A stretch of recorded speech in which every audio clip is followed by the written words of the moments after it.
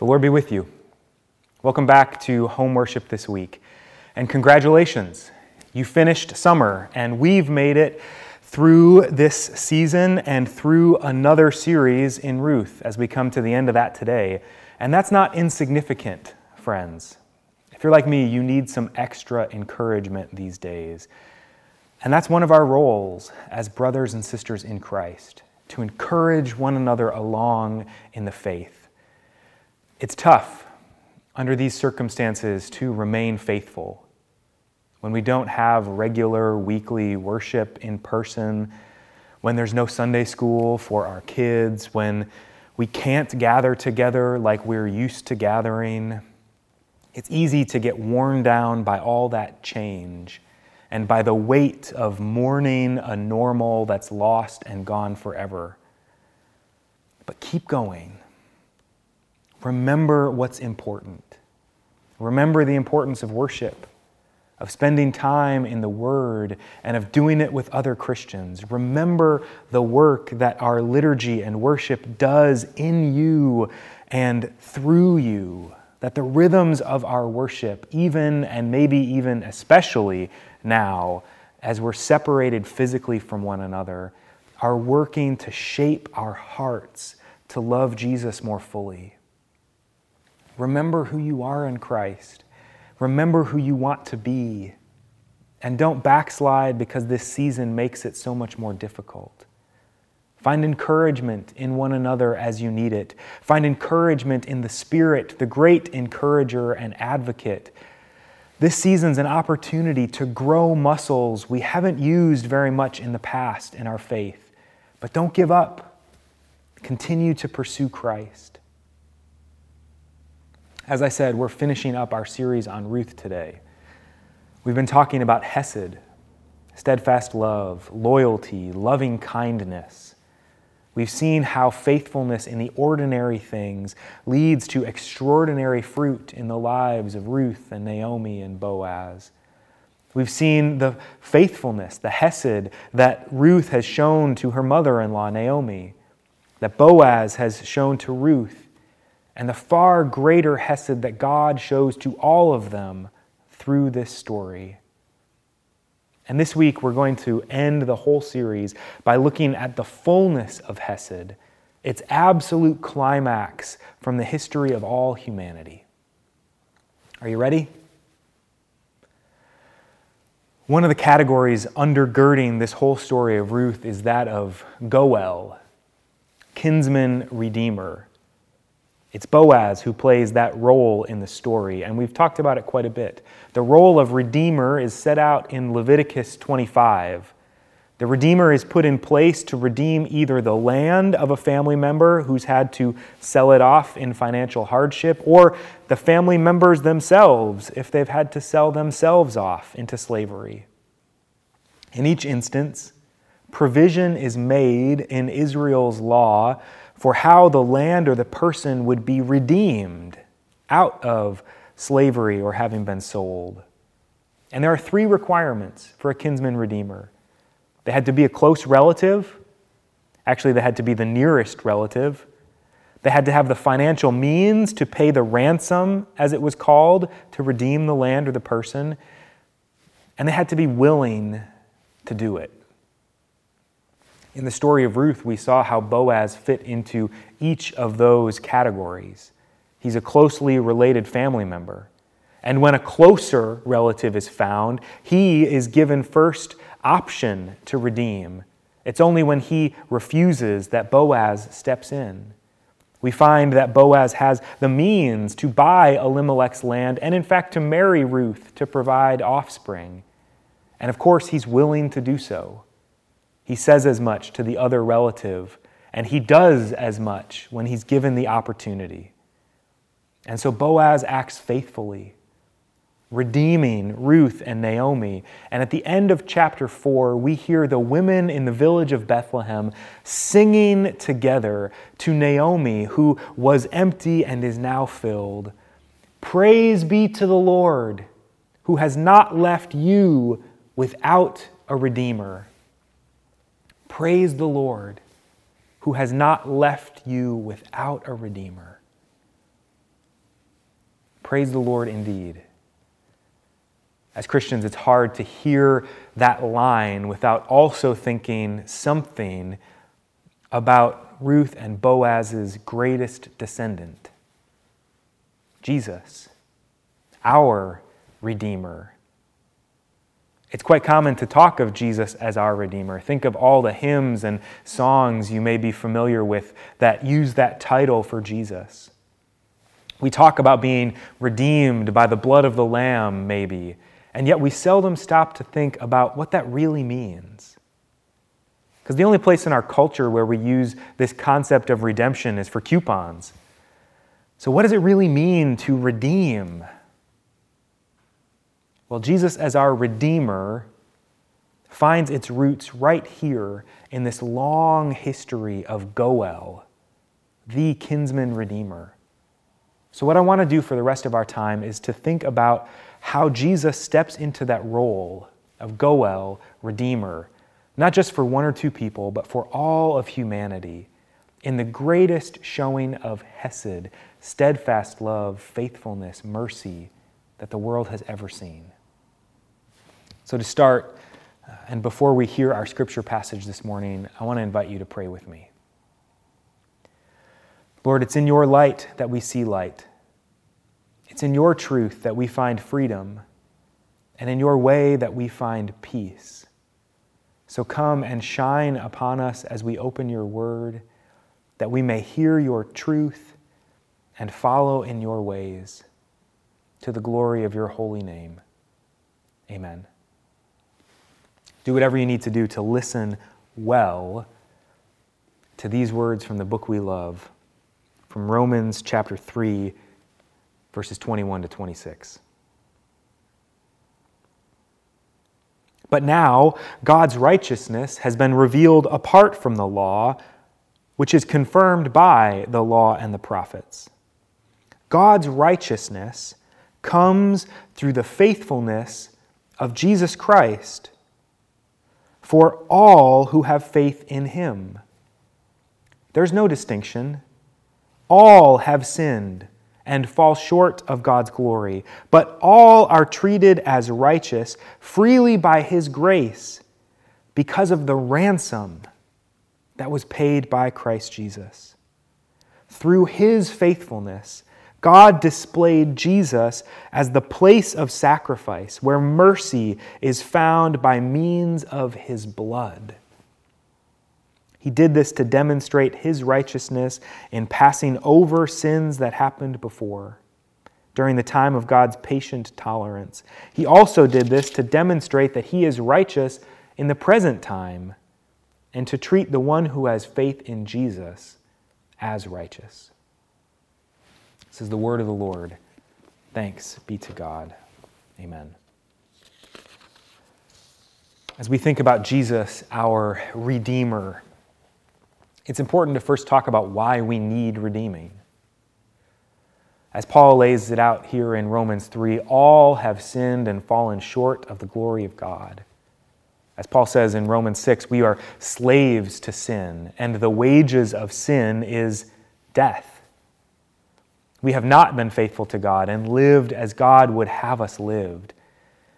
And if you don't yet buy into some notion of an arbitrary standard of living imposed upon you by God who made you for himself, then I would imagine that you can still at least concede that you don't live up to even your own best intentions for yourself. That if you wrote down or recorded all the things you've said in your life that other people should do, that across your life, you would not have even lived up to that standard you set for others. And that's just your standard. This helps us to see how Scripture often refers to us being slaves to sin or bound by it. Because no matter how hard we struggle against it on our own, we can never quite escape its grasp. And even when we begin to think that we are doing well and doing good, we come to find at a deeper layer underneath it all that we're only doing good to look good or to avoid punishment. and find that even our best deeds are simply motivated by self-interest.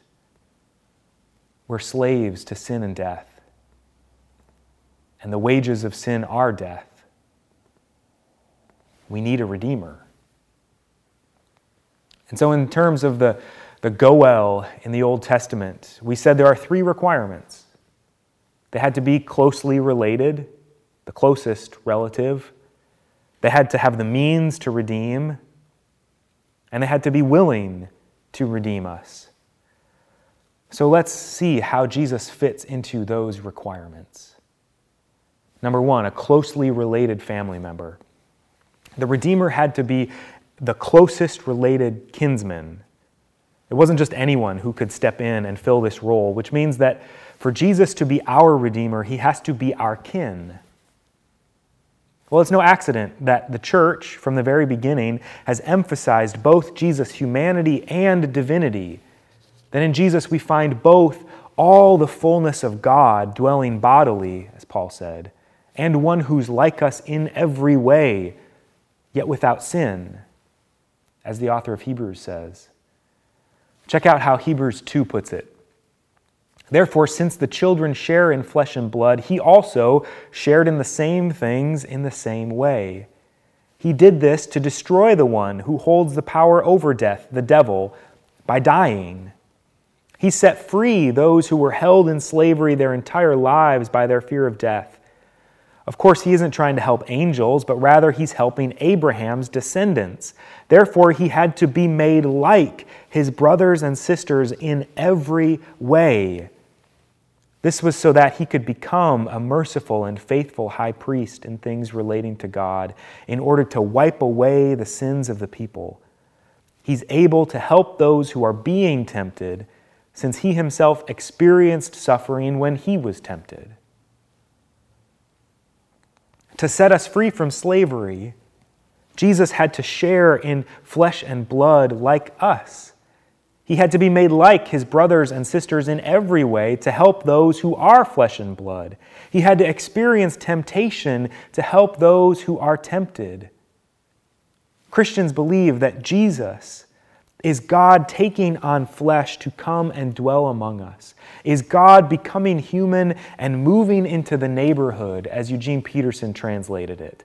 God became like us, became a member of the human family to be able to do something about our slavery to sin. So Jesus is closely related. Well, what about requirement 2? The means to redeem us. The Redeemer has to have the means to pay the ransom, to buy back the land or buy the family member back out of slavery. Does Jesus have the means to pay our ransom? Well, Christians believe he does. Here, 1 Peter 1, 18-19. Live in this way, knowing that you were not liberated by perishable things like silver or gold from the empty lifestyle you inherited from your ancestors. Instead, you were liberated by the precious blood of Christ, like that of a perfect, spotless lamb. The ransom Christ pays is his own precious blood as the perfect, spotless lamb. Jesus, remember, is like us in every way, yet without sin. The only human being to ever live a faithful life and offer it back to God. And yet, he's not just the fullness of humanity as it was created to be. He is also God enfleshed. And so as he offers his life, his blood for us, he offers both perfect human flesh and his divinity to pay the ransom for us. And what could be more precious? Jesus is our close relative, like us in every way. Jesus has the means to save us by his perfect, spotless life. But is he willing? That third requirement. Is he willing to do so? If we're enslaved to sin, if we all sin and fall short of God's glory, as Paul said there in Romans 3, are we worth such a worthy gift? Well, these are his own words in John 10. Jesus says, "This is why the Father loves me. I give up my life so that I can take it up again. No one takes it from me, but I give it up because I want to. I have the right to give it up, and I have the right to take it up again." And of course, we know that Jesus was willing to pay our ransom because he did. No respected scholar denies that there was a man named Jesus of Nazareth who existed in the first century and was executed by the Roman government in Jerusalem. They may disagree about why he was crucified. They may disagree about what significance it holds. They certainly disagree about whether or not he was resurrected. But it is clear that he was crucified. And here in John 10, we find his own understanding of what he was doing when he was. He lays down his life for us. And those closest to him, those who claim to have witnessed his resurrection and to have met him alive after his death, those who were killed because they held to those claims, believed that what Jesus did was give his life as a ransom for many. That by his blood, Jesus paid the ransom that we might be redeemed out of slavery to sin and death and become righteous to God. That we might be set free from death to life. That Jesus became like us in every way, our family member, in order to give his perfect life as a ransom for ours. Jesus is our Redeemer, our Goel. It's Jesus who pays the ransom with his own blood, with his own life, to buy us out of slavery and death. Praise be to the Lord, who has not left us without a Redeemer. Amen? Well, that's all interesting and whatnot, but so what, right? Well, here's the so what. Here's the therefore. Scripture is clear about this in 100 different places in 100 different ways, but this one is, in my opinion, the most compelling. It's 1 Corinthians 6, the end of 19 into 20. Paul says, "You are not your own. You were bought at a price. Therefore, honor God with your bodies. You are not your own. You were bought with a price." In the Old Testament, when God brings Israel out of slavery, he brings them out to be God's new holy people, set apart for God in the world.